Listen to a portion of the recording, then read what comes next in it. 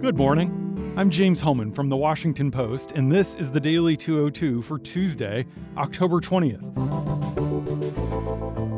Here are election 2020 updates from today's show.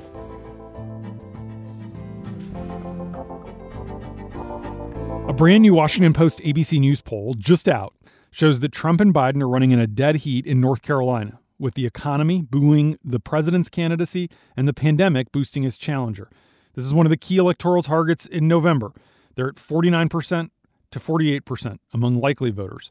North Carolina is one of two southern battlegrounds, along with Florida, that the president won in 2016, and they're crucial in his path to get 270 electoral votes. 4 years ago, Trump won North Carolina by 4 points, and its 15 electoral votes with it. If he doesn't get the Tar Heel state, his path to victory becomes significantly more difficult. Trump's 47% job approval is slightly better in North Carolina than it is nationally. When asked which of the candidates would best handle the two major issues, Trump's slightly more trusted than Biden to deal with the economy by 6 points. Biden is more trusted to handle the coronavirus by 8 points. Biden's margin on trust on the pandemic is smaller than nationally, while Trump's margin on the economy is bigger than his national number. 2 weeks from Election Day, the race in North Carolina is a jump ball.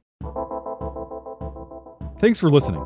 I'm James Hohmann. If you want to hear full episodes, find The Daily 202 every weekday morning wherever you get your podcasts.